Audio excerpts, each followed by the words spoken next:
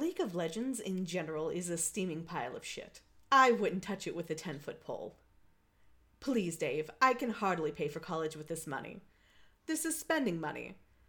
How is a young lady to attempt to support her Sistina tentacle writing habits without some spare cash with which to acquire rare and forbidden tomes? I don't have a girlfriend. I'm just going to play a friendly bout of SSBB with a friend in a friendly manner, and I need there to be no witnesses.